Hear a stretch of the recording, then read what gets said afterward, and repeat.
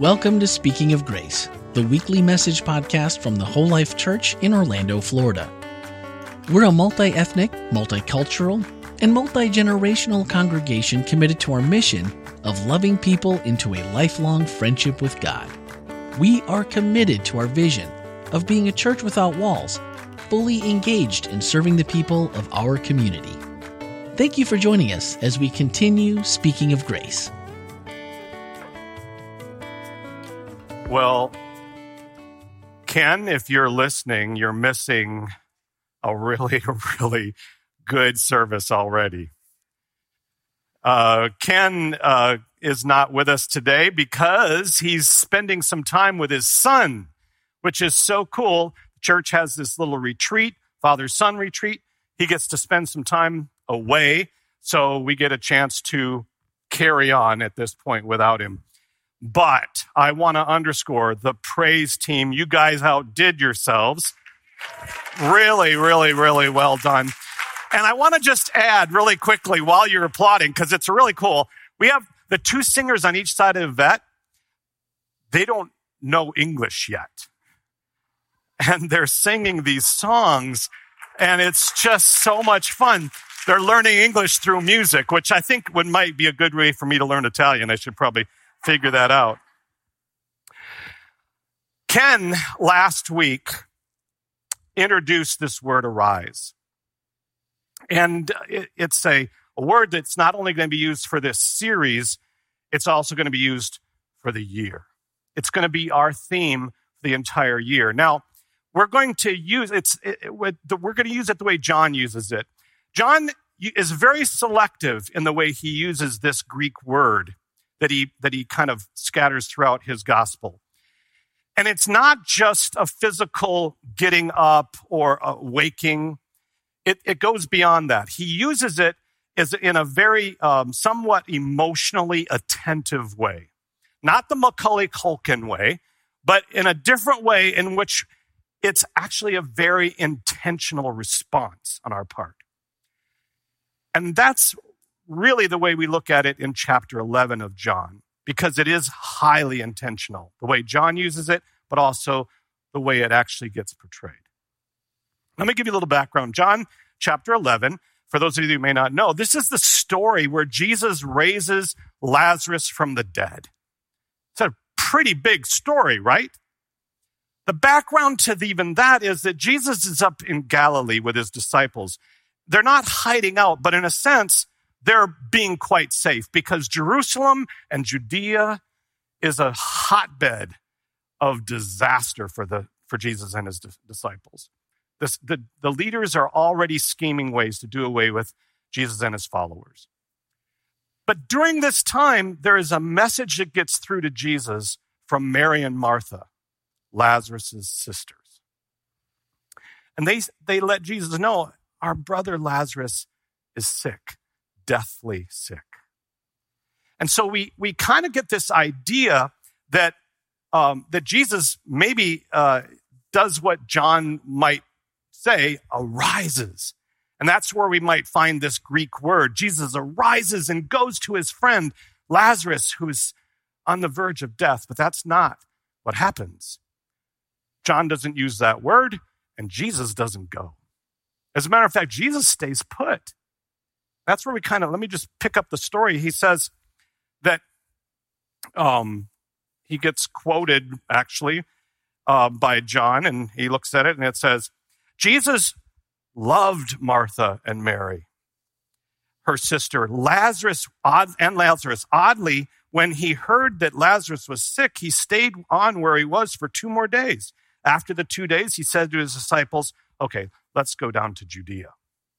Now, the disciples pushed back a little bit. They said, Rabbi, you can't do that. The Jews are out to kill you and you're going back? Jesus replied, are there not 12 hours of daylight? Anyone who walks in daylight doesn't stumble because there's plenty of light from the sun. Walking at night, we might very well stumble because he can't see where he's going. He said these things and they then announced, our friend Lazarus has fallen asleep. I'm going to go wake him up. Let's stop for a second because John does this a lot. He uses these phrases that Jesus says almost as riddles. We see them a lot, actually. We see them in, and by the way, are we seeing? Oh, we are seeing it. Thank you, by the way. I didn't bring the clicker up with me.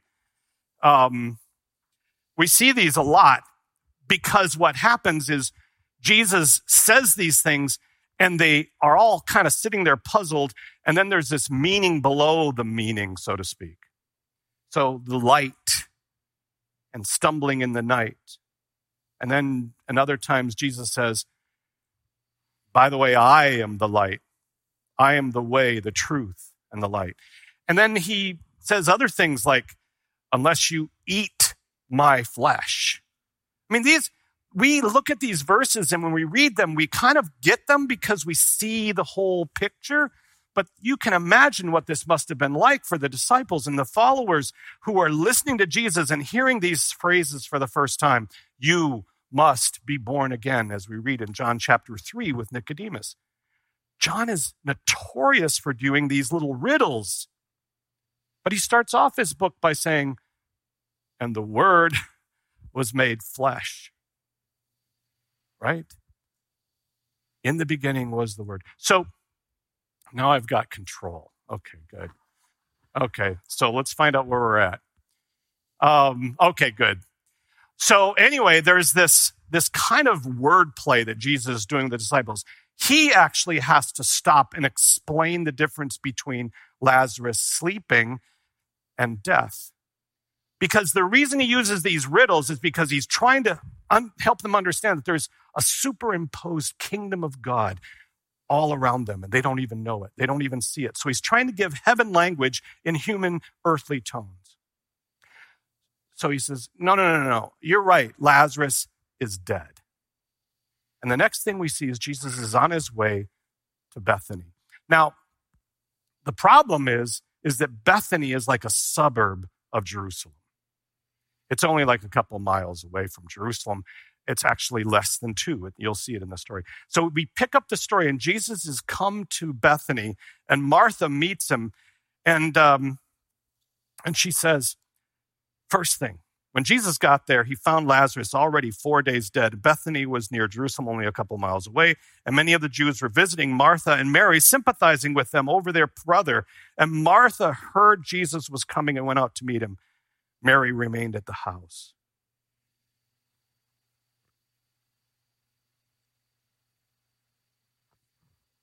I got to follow along myself, don't I?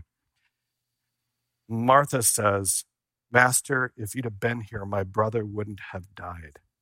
Even now, I know that whatever you ask of God, he will give you. And Jesus says, your brother will be raised up.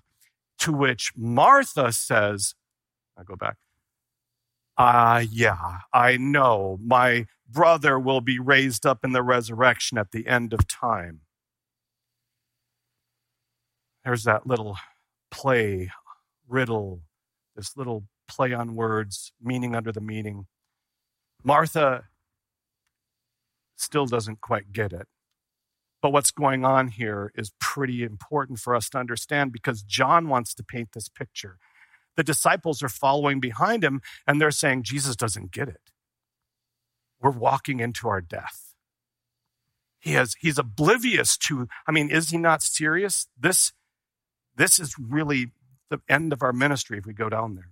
Martha is saying, does he not understand? If he'd have come just a few days earlier, then I wouldn't have to be dealing with what's going on here. I got people in my house, friends, relatives, but also people I never have seen before. They're here mourning and crying. And my sister Mary is in the bedroom, won't come out. She's not helping. The same story that we read in Luke, but even amplified.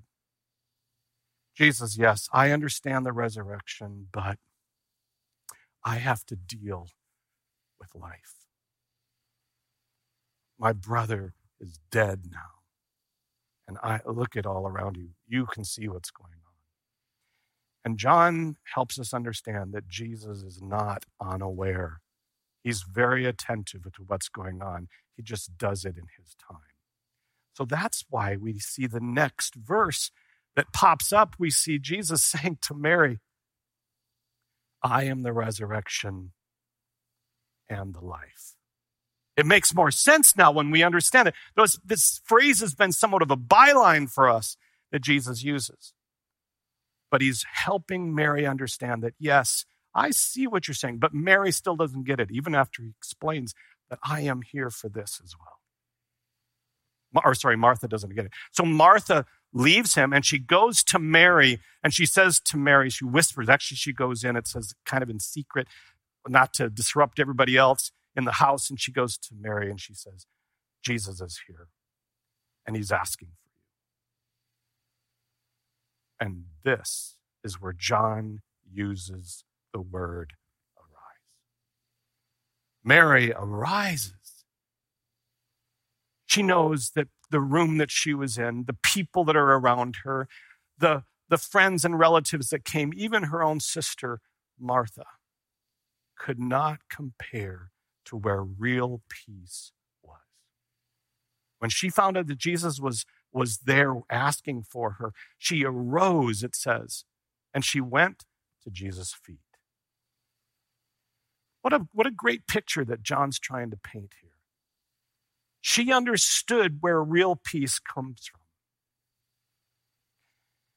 I was at a wedding with my wife, and we were out on the Outer Banks of North Carolina. And the wedding went great. It was my nephew. The wedding was perfect. But we got word that afternoon that Hurricane Matthew was going to hit the Carolina shores.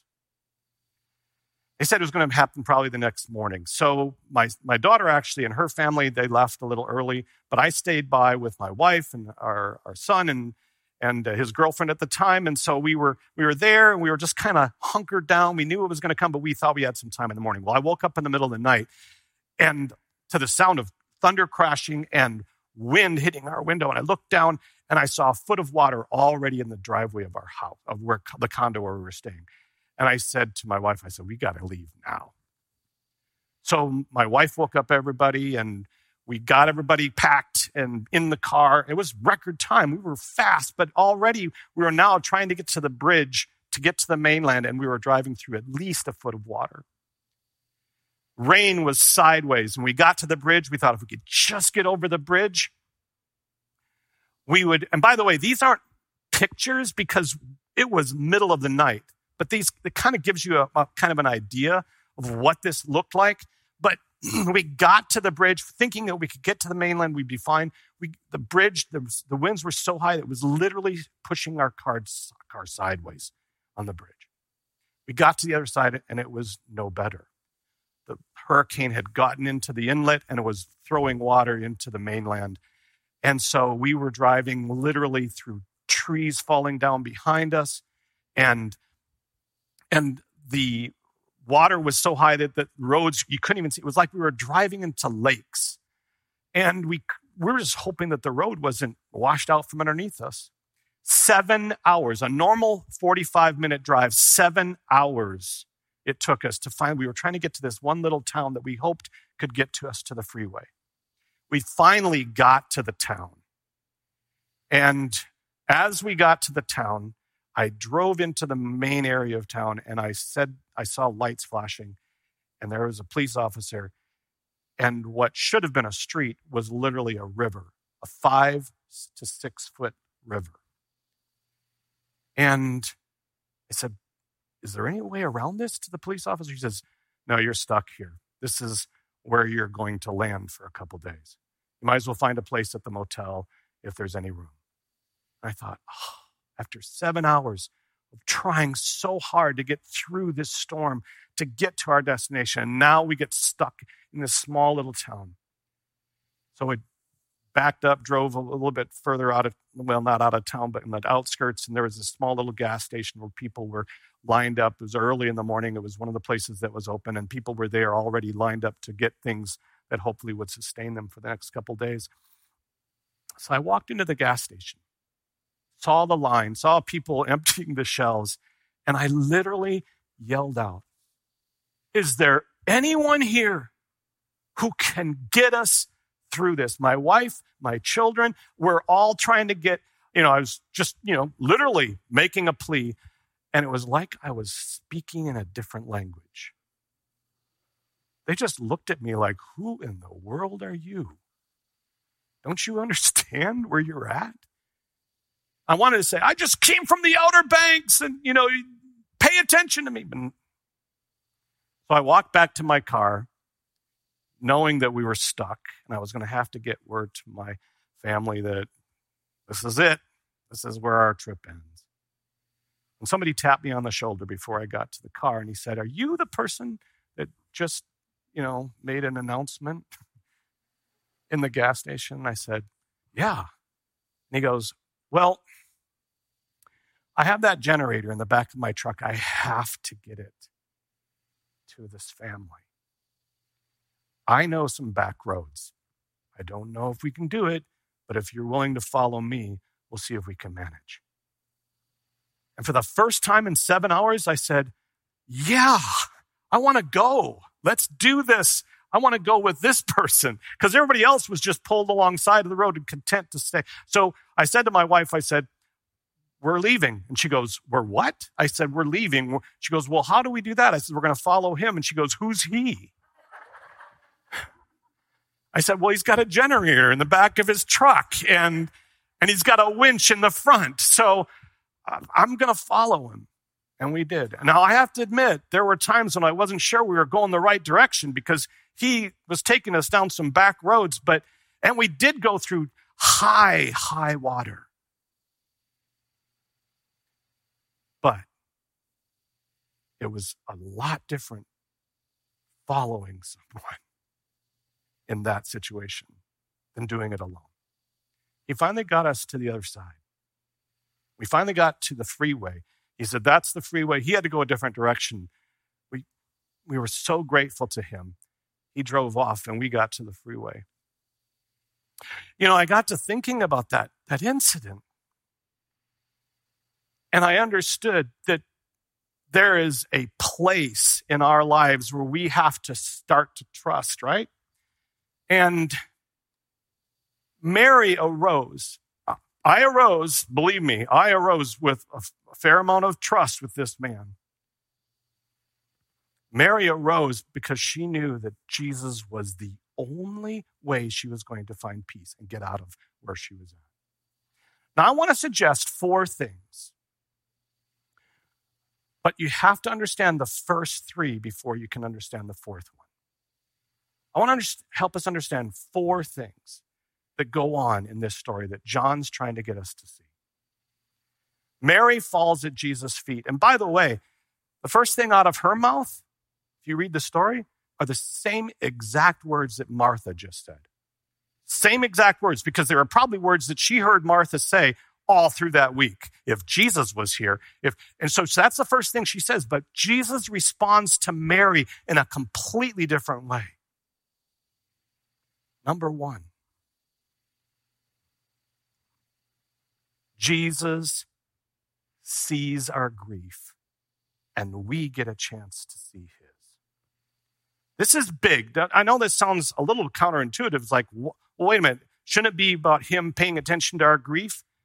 What happens when Mary comes to him and she does it? John draws this contrast between these mourners who are sometimes paid to cry for people and what Jesus actually does.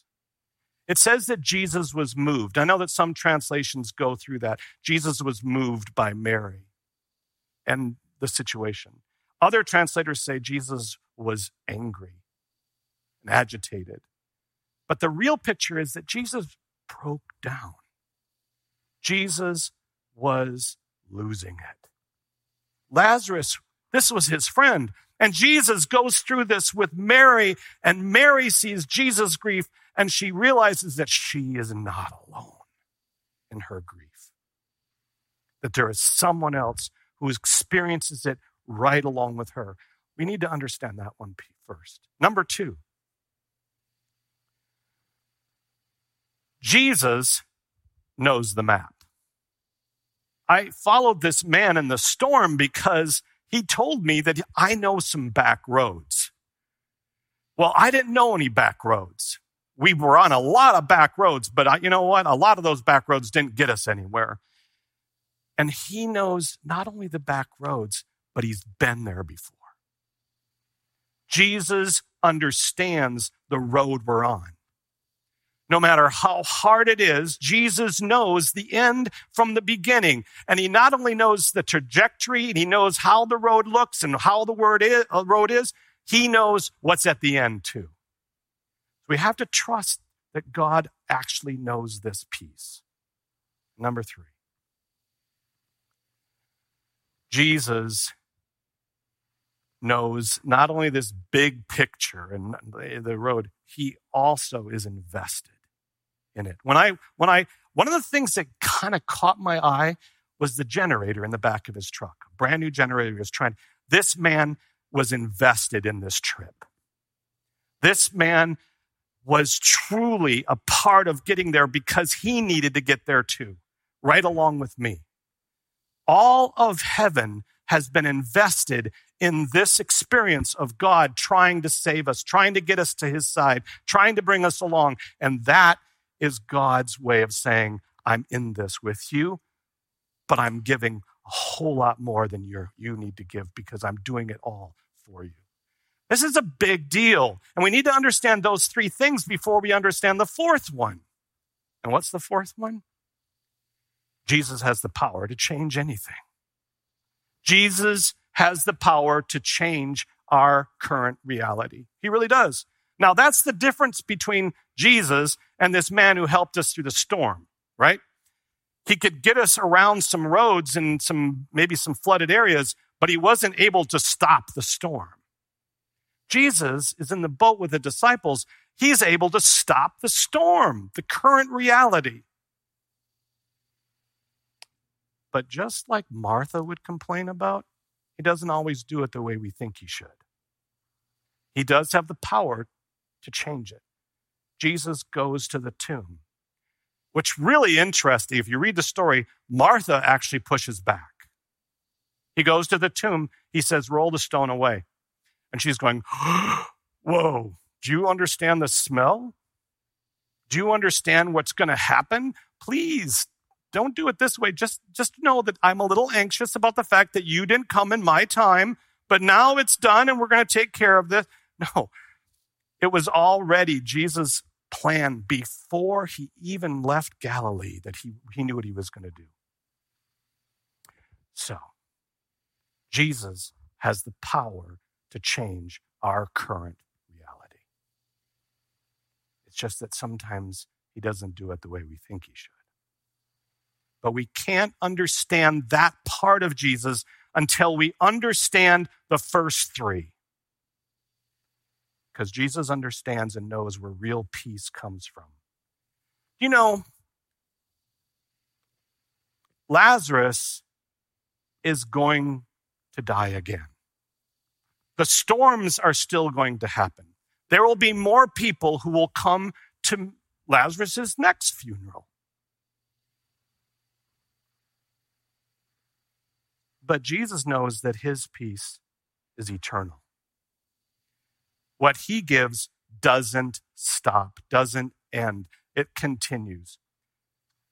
He says one more thing that John records, and I want you all to pay attention. My peace I leave with you. My peace I give to you. Arise, knowing that peace is still here. And I'm here to ask the questions of the internet to Pastor Jeff today, who's very far away from me. How are you? We're just trying to stay safe. But if you haven't already, feel free to join us on wholelife.church/live or on Facebook, and you can post a question right now, and I might even see it before we're done, because you guys kind of are 3 minutes ahead of the internet, so you have an advantage. We have, if I can get to just want to say really quick, yes. Great job.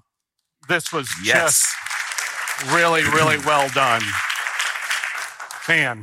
All right. So we have a question here from Jim, which is he's been reading through the Bible and he's noticed that there's a lot more profound pain than peace. And how can it be better for us now? And I'm not sure if he might be asking why do we ask for better now? Or can you talk to us about why there's so much pain for those that followed Jesus in the New Testament? That's a question actually I asked myself through whoever, Jim, thank you for the question. Jesus actually asked his Father the same question. Is it possible that we can get beyond this? Is it possible that we can move through this without going through this part?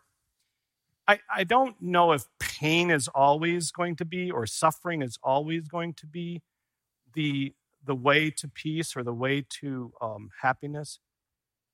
I don't think that's necessarily true, but I do think that in experiencing some of the suffering that we all go through at times, and by the way, life is like that, right? We have peaks and valleys. Yvette mentioned that before they sang the song and last set of the songs. But I do think that in those painful experiences that we do grasp a different side of who God is in peace. I do think we do see peace in through different eyes when we go through that suffering. And I think, I don't want to say it's essential, but I do think it brings in a totally different side of awareness with it. I think even it's either in Proverbs or Ecclesiastes where Solomon says it's better to go to a funeral than a party. Is that there's some of that where there's more to learn from sometimes the suffering than there is from just good times. Well, and when you think about Mary at Jesus' feet, you might even ask the question, did Jesus have to raise Lazarus for her to find peace? I think she's already found it at that point. Well, Martha maybe not, but Mary did. What I appreciate about this story for sure is that there's a lot of times where people they lose a loved one and they are very angry at God. And I just appreciate that there are real people in this story that are angry literally with God who's in front of them. And well, that's a really great point because death angers God too. He gets angry about what we have to go through because in a sense, when you think about it, that's the whole purpose for Jesus coming here was to experience humanity. Let heaven understand what humanity. And so we get a chance to find peace through that wisdom of seeing God in it. So God with us. Along those lines, Zoe has a question about if Lazarus was going to die anyway, what was the point of bringing him back? Well, again, that sort of follows the same kind of train of thought. Mm-hmm. Did Jesus raise Lazarus for Lazarus' sake? you might want to ask that question, right? Lazarus is going, hey, why in the world did, I was at peace here. I was resting. I was sleeping. Yeah. So there was this idea, and I'm not going to say that I understand John's purpose in all of this, but John makes it very clear that this act, as opposed to Matthew, Mark, and Luke, this act was the part that sort of, in a sense, was the last straw for the Pharisees. This act actually brought about Jesus, the trial, the crucifixion, and so it's forth. Kind of the greatest demonstration of power before the last week. It really was. And so John does make that point. Also, there were a lot of people who, at that point, it says they followed Jesus after seeing this. There was no doubt this man is God. And it's different than some of the other miracles that Jesus had done. 4 days in a tomb.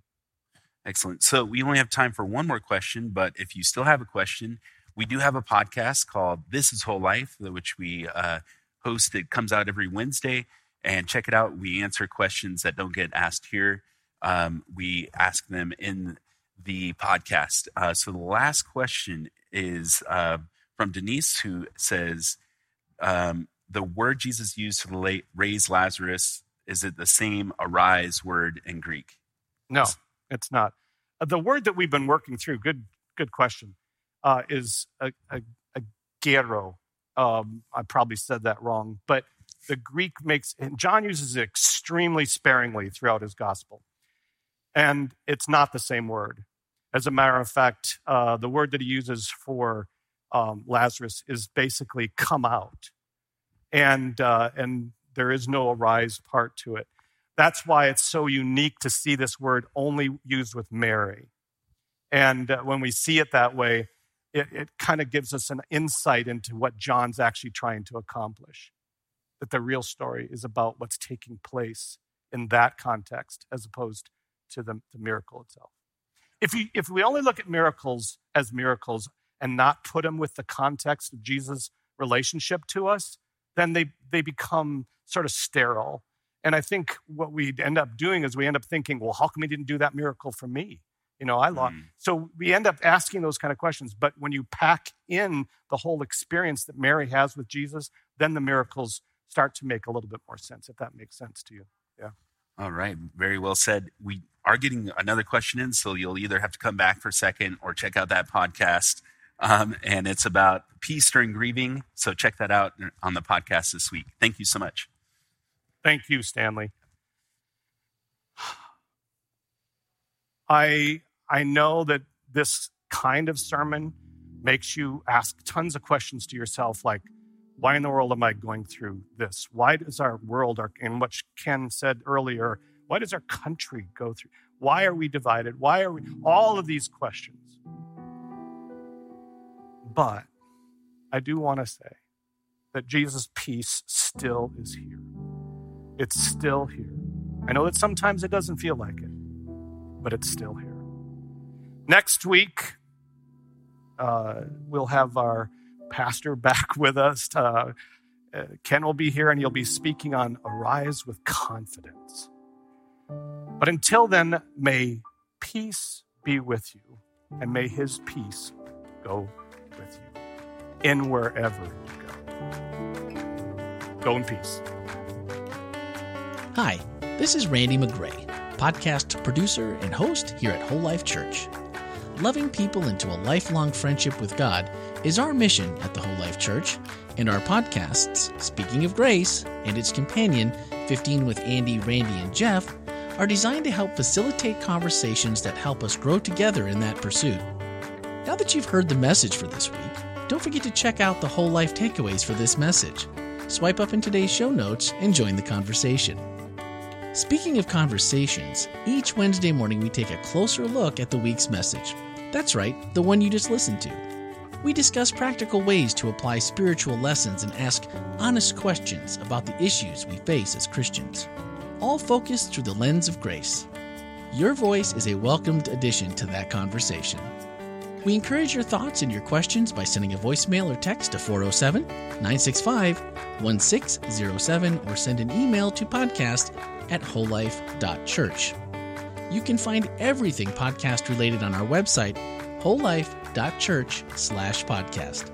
And plan on spending every Tuesday evening and Wednesday morning with us as we bring you the Whole Life Church inspiration you love straight into your headphones. Thanks for listening, and have a great week.